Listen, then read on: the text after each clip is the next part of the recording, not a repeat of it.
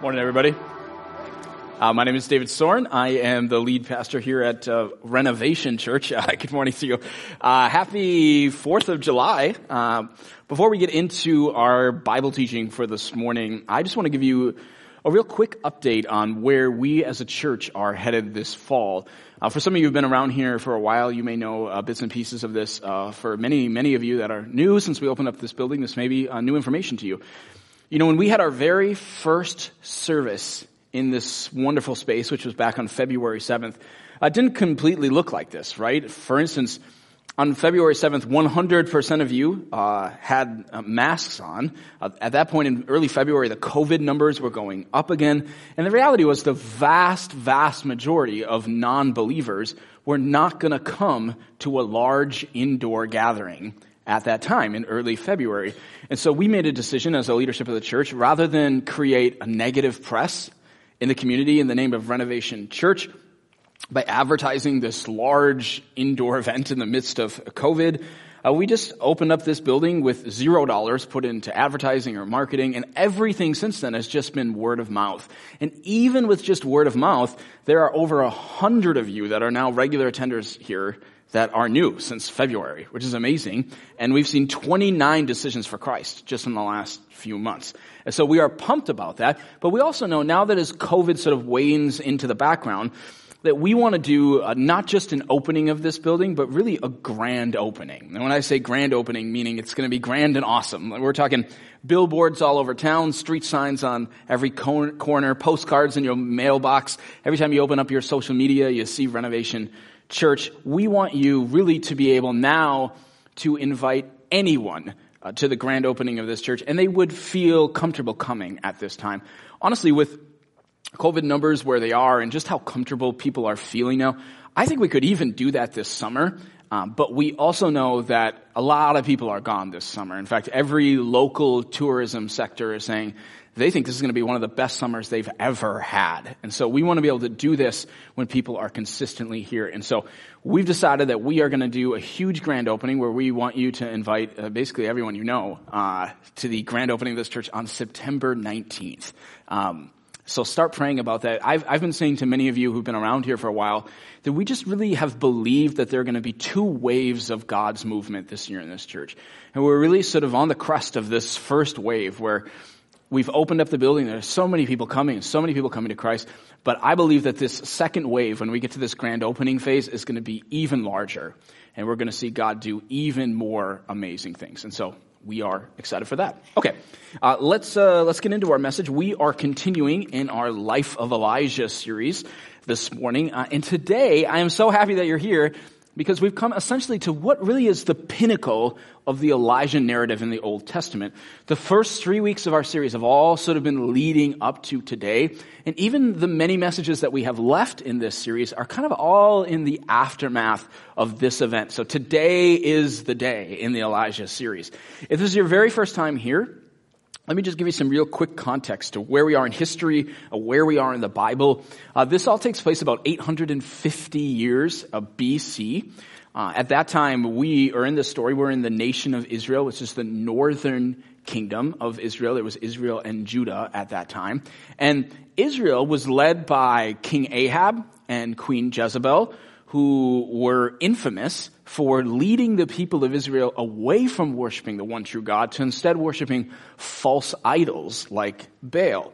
So Elijah the prophet, whom we're talking about this summer, he comes on the scene, he confronts them, and basically says because of their wickedness, God has said that there's not going to be rain on the land for years, and the people are living in this drought.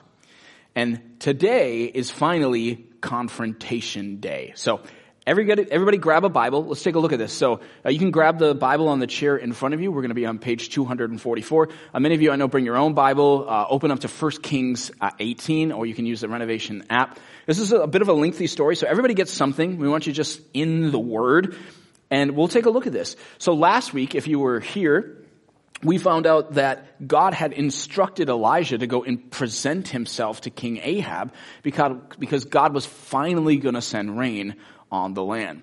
The discipline, in a sense, of the people is over, And their hearts are now ready to respond. So we're going to read what happens. So we're 1 Kings chapter 18, and we are starting on verse 16, right where we left off last week.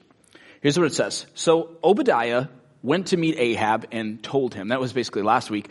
Remember, Obadiah said he had to go tell Ahab that Elijah was coming. And Ahab went to meet Elijah. When he saw Elijah, he said to them, "Is that you, you troubler of Israel?" "I have not made trouble for Israel," Elijah replied, "but you and your father's family have. You have abandoned the Lord's commands and have followed the Baals." Okay, so what's happening here? This is really interesting. Ahab actually thinks that the drought is Elijah's fault.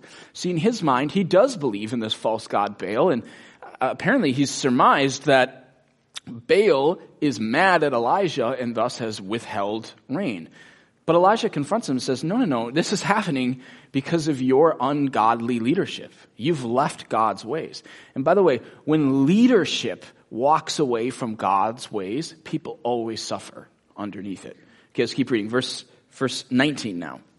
Now this is Elijah talking. It says, "Now summon the people from all over Israel to meet me at Mount Carmel, and bring the 450 prophets of Baal and the 400 prophets of Asherah who eat at Jezebel's table."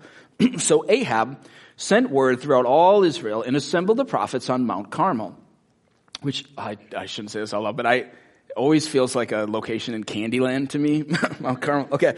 Elijah went before the people and said, "How long will you waver between two opinions? If the Lord is God, follow him. But if Baal is God, follow him." But the people said nothing. Then Elijah said to them, "I am the only one of the Lord's prophets left, but Baal has 450 prophets. Get 2 bulls for us. Let Baal's prophets choose one for themselves, and let them cut it into pieces and put it on the wood, but not set fire to it. I will prepare the other bull and put it on the wood, but not set fire to it. Then you call on the name of your God, and I will call on the name of the Lord. The God who answers by fire, he is God." Then all the people said, "What you say is good." They like the idea, right? Okay, if you just pause for a second, a few notes. Elijah's intense, right?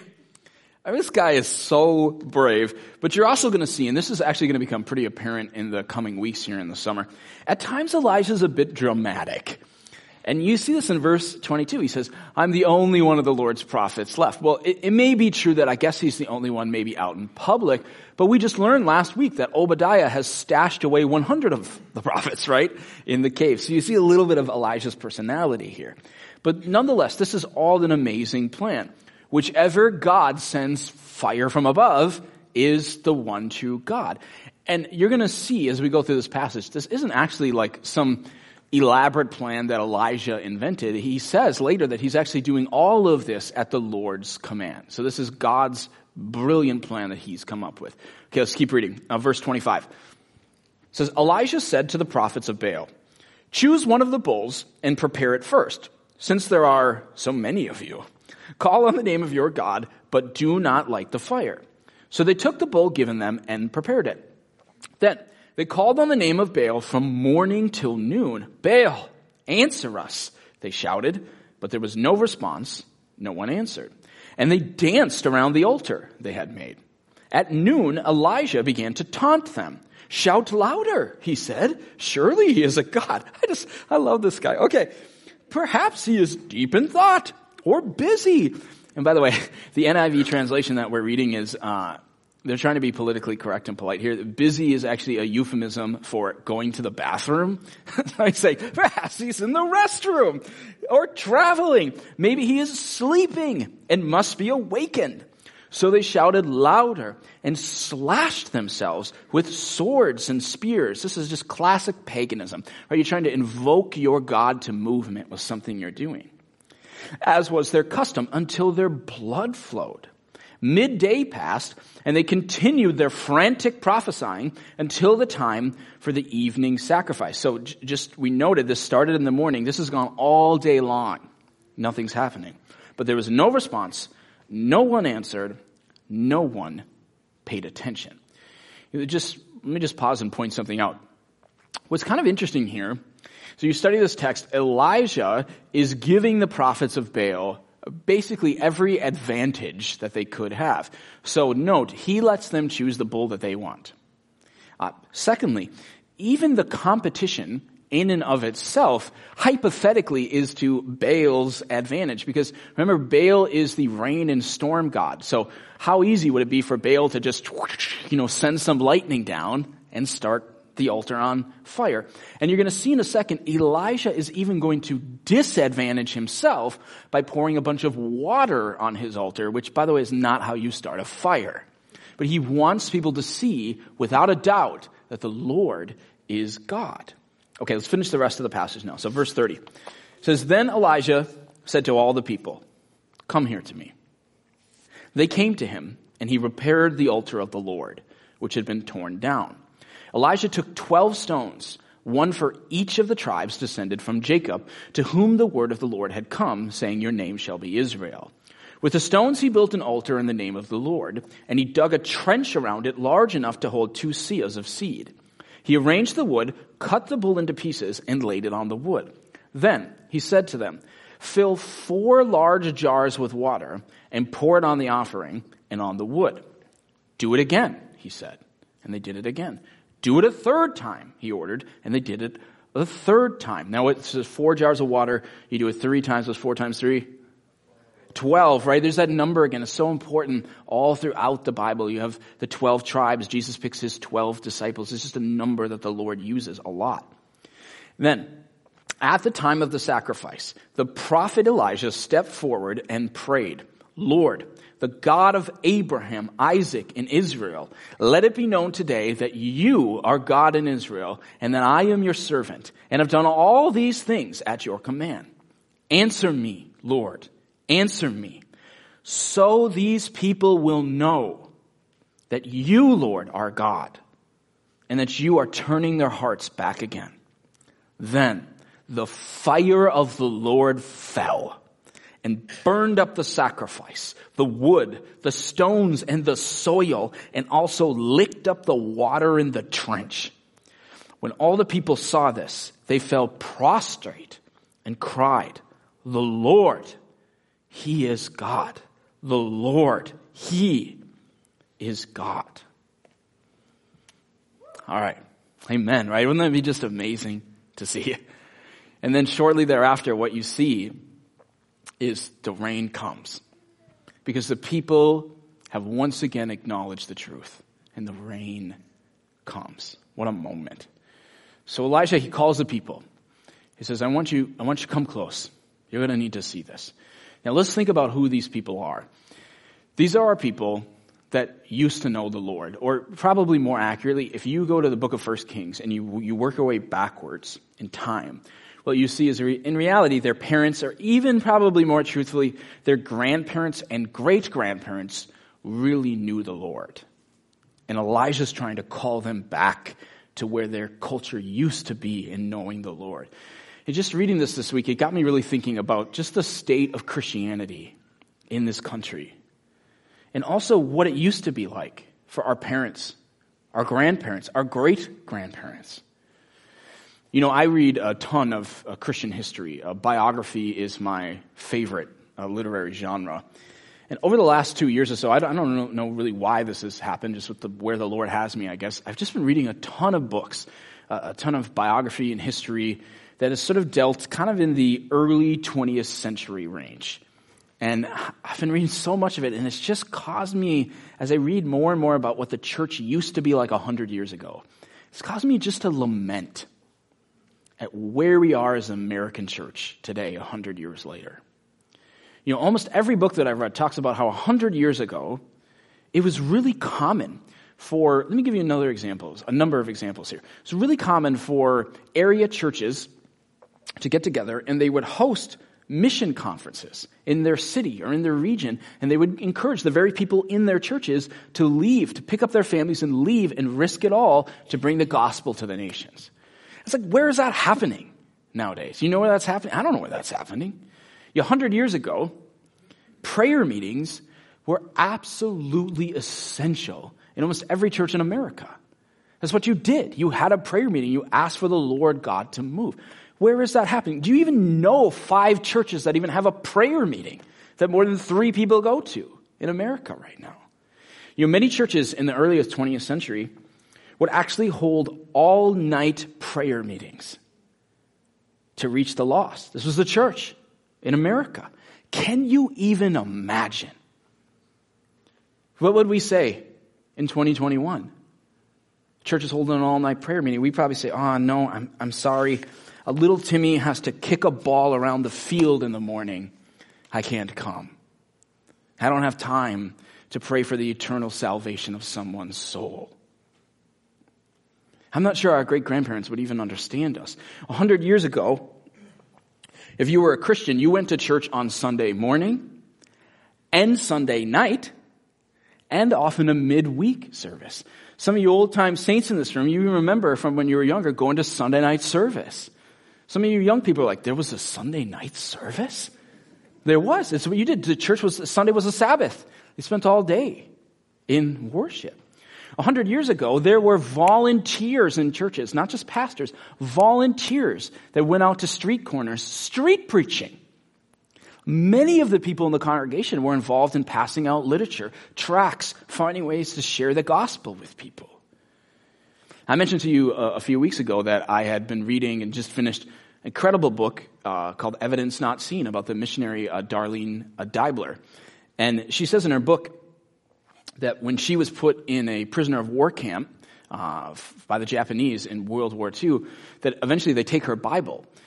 And she said, it was okay because when I was a kid in Vacation Bible School, and she was in Vacation Bible School about 100 years ago, if you follow her timeline, she said it was fine because I memorized so many verses, chapters. I even memorized the entire book of Colossians as a child. It turns out that's why they actually, this is what they call VBS? Vacation Bible School. Because it actually was 100 years ago. Many of our great-grandparents, they lived in a world in which they fit their entire lives under God. But we live in a world in which we try and squeeze God into any remaining spaces that we have left in our lives. Because we think we have life figured out. Let's just be honest. And so we only call on God in those areas where we think we might actually really need Him. But everywhere else, we just kind of got our schedules and we got to figure it out. And I'm telling you this right now, and I'm bringing you back to a different time.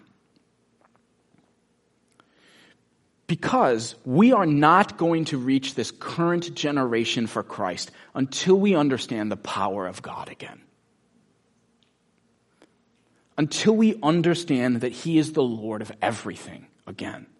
We're not going to reach the masses for Christ if all churches offer them is a few ways to improve their marriages and some tips on parenting. We're not going to reach the masses for Christ if all church is a social club where you can get in some groups with people who look and act just like you. Part of the problem with the church in America is churches have spent the last 100 years lowering the bar of discipleship, of what it means to be a follower of Jesus. And in so doing, we don't understand the power of God anymore. We don't even understand the love of God anymore. And so we've kind of been left as the church in America to rely on these really ineffective worldly methods of ministry instead of the gospel. You tell me, where is the power of God in our churches nowadays? Where's our passion for Jesus? Why have we stopped calling on God to bring the fire? Where are the men and women like Elijah who will cry out, "Answer us, O God, so that they may know who you are"? Why is it in America that we have settled for trying to make fire ourselves to impress people rather than just asking the fire to come down? If we don't figure this out, then perhaps we're going to be in a drought until we want it again. Let me give you just an interesting scenario, because I just want you to think about ministry and church and God differently. Okay, let's say you could redo this passage from 1 Kings 18 in modern times. Let's say we could somehow rent U.S. Bank Stadium where the Vikings play. And there's about 65,000 people who live in Blaine. Let's say we could take all 65,000 residents and somehow get them all to U.S. Bank Stadium at the same time. And that's about how many seats there are in the stadium. We filled the entire stadium with every resident in Blaine. And the first presentation was by some atheist from Blaine, and they gave a presentation on why people should not follow God and why instead they should devote their lives to all the modern day idolatries, and there are many of them. And then let's say that you are responsible for the second presentation. And you have all 65 residents of the 65, there's more than 65,000 residents of Blaine are in the stadium. You have, say, 45 minutes. And you get to tell them why they should devote their entire lives to Jesus Christ. What would you do with those 45 minutes? It's a crazy question. Well, I think we ask, look at this passage. What did Elijah do? Did he call forth 100 harpists to first move people's emotions? Did he bring forth 30 minutes of entertainment from Yahweh's dance squad to get everybody going? Did he tell them that the Lord has a club that they could join where they could really make some friends first before they really hear about him? Did he give a relevant message on how the Lord could improve their happiness and finances? What did he do? He prayed.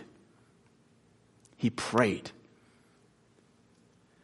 And more than anything, he let them have an encounter with the one true God. The American church has a significant problem right now. And this is a problem that many of our brothers and sisters in Christ do not have in sub-Saharan Africa right now. They don't have it in South America, in many places where the evangelical church is exploding. They certainly don't have it in the underground house churches of China, but we have this problem in America right now. We have gotten so wrapped up in being relevant, so wrapped up in entertaining. In the last couple of years, the American church has gotten so wrapped up in being appealing or palatable to the culture around us that we haven't noticed that we aren't offering the world the one thing they really need anymore, and that is the life-changing gospel of Jesus Christ. You know, a couple of months ago, I was having a conversation with a pastor friend of mine. He lived right next to Lindsay and I in seminary housing when I was in seminary.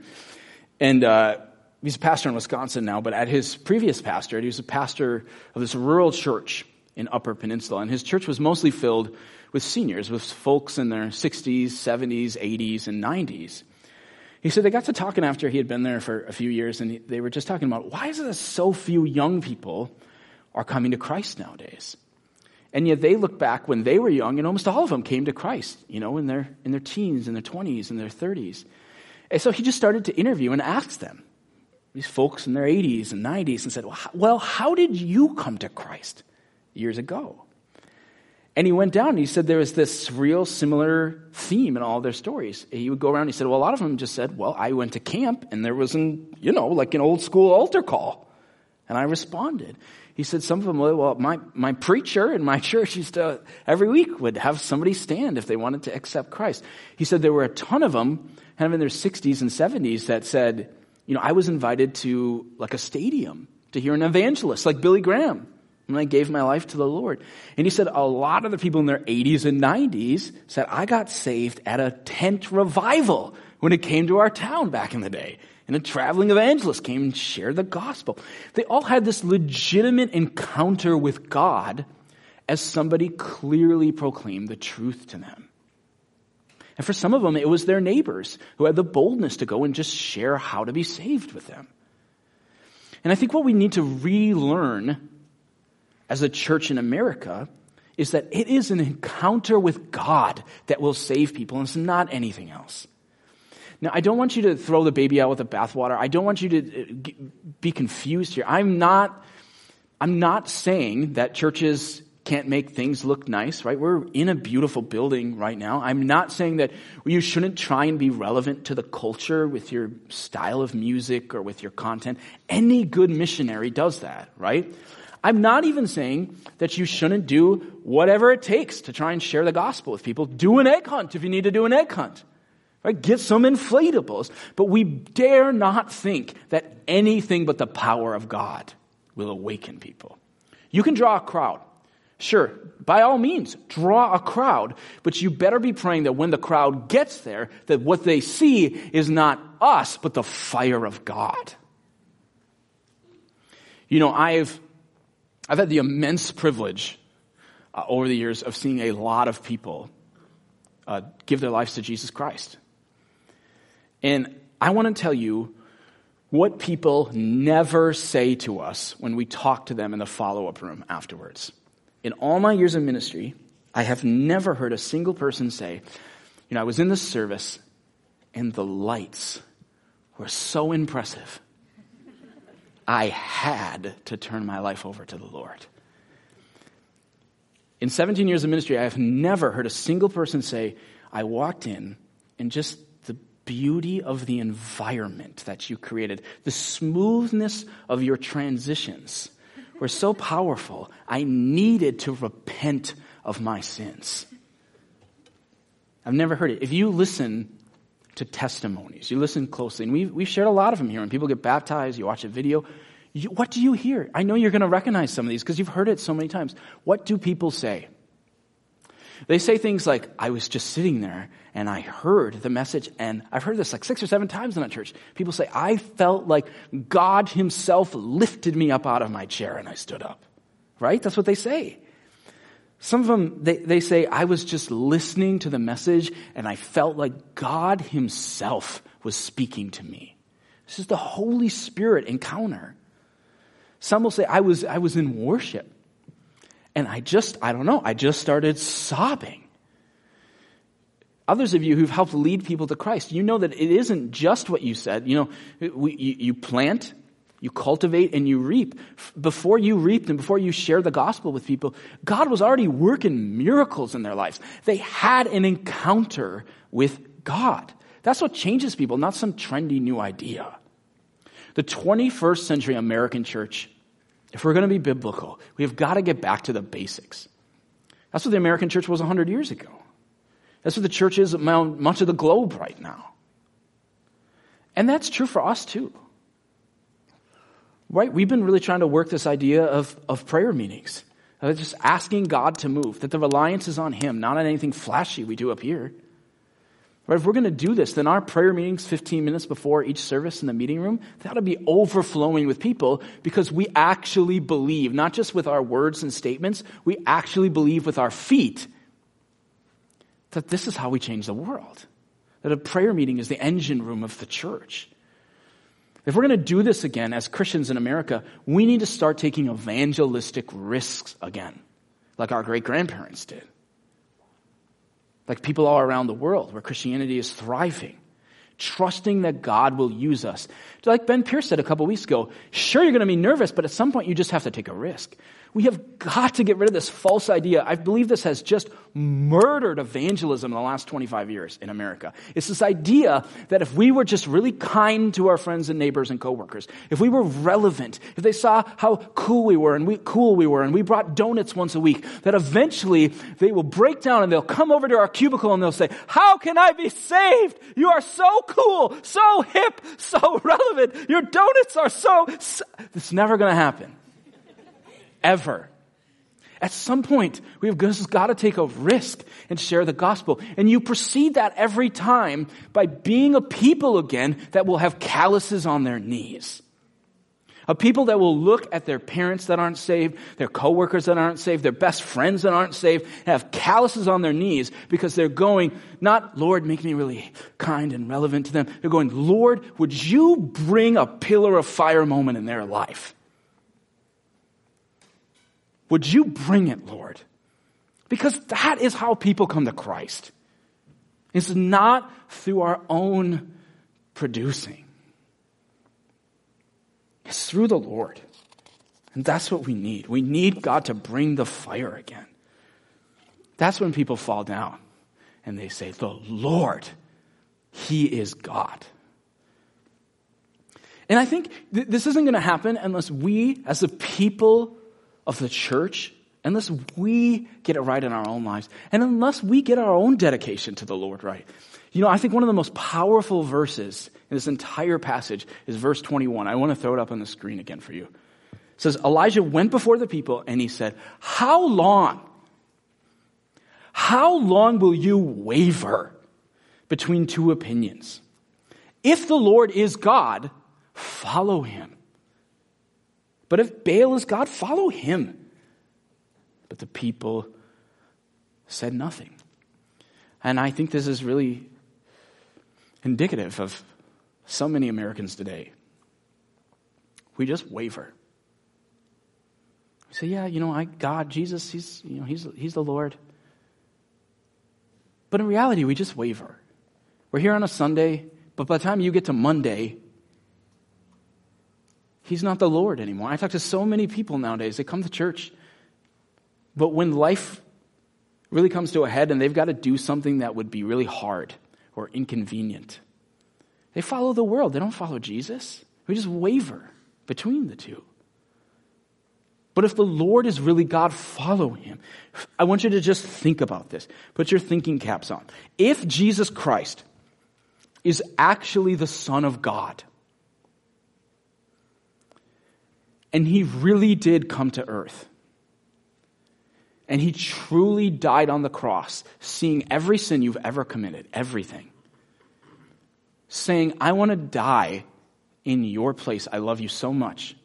And that if you would believe in that, and you would repent of your sins, you say, I'm done with my old life. I'm done living for myself. I'm letting him be the Lord, the leader of my life. If you would do that he would wipe away everything. And not only that, come into your life, have a relationship with you, and give you eternity in heaven forever.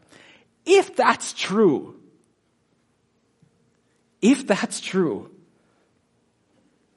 then you cannot live in the middle. Either he is the Lord of your life or he is not. But living in the middle makes no sense whatsoever. And I think we need to respond to this as a people. Don't you just feel that? Here's what we're going to do. In just a minute, we're going to sing a final worship song. Yeah, I think it's a really appropriate song. It's this song called What a Beautiful Name. And in the bridge of that song, we sing to the Lord that you have no rival. There is no Baal. There is no other God. There is no other idol worthy of our devotion. It's only him. And if at any time during that song, you need to say to God for the very first time, I'm going to follow you. If you truly love me that much, that you came and you took the punishment for my sins and you died in my place, I want to believe in that. I want to turn my life over to you. I need to be forgiven by your sacrifice. If you've never done that before, that's what it is to become a Christian, a Christ follower, to believe he died and to follow him. If you've never done that before, what I want you to do, we'll all be standing, is I want you to just courageously walk down to the front, right here in front of the stage. That may feel like a scary thing to do, a hard thing to do, but following Jesus is not easy. But it is so good. If you need to do that at any time during the song, I want you to just come down, and then at the end, we'll pray for you and get you some resources to get started.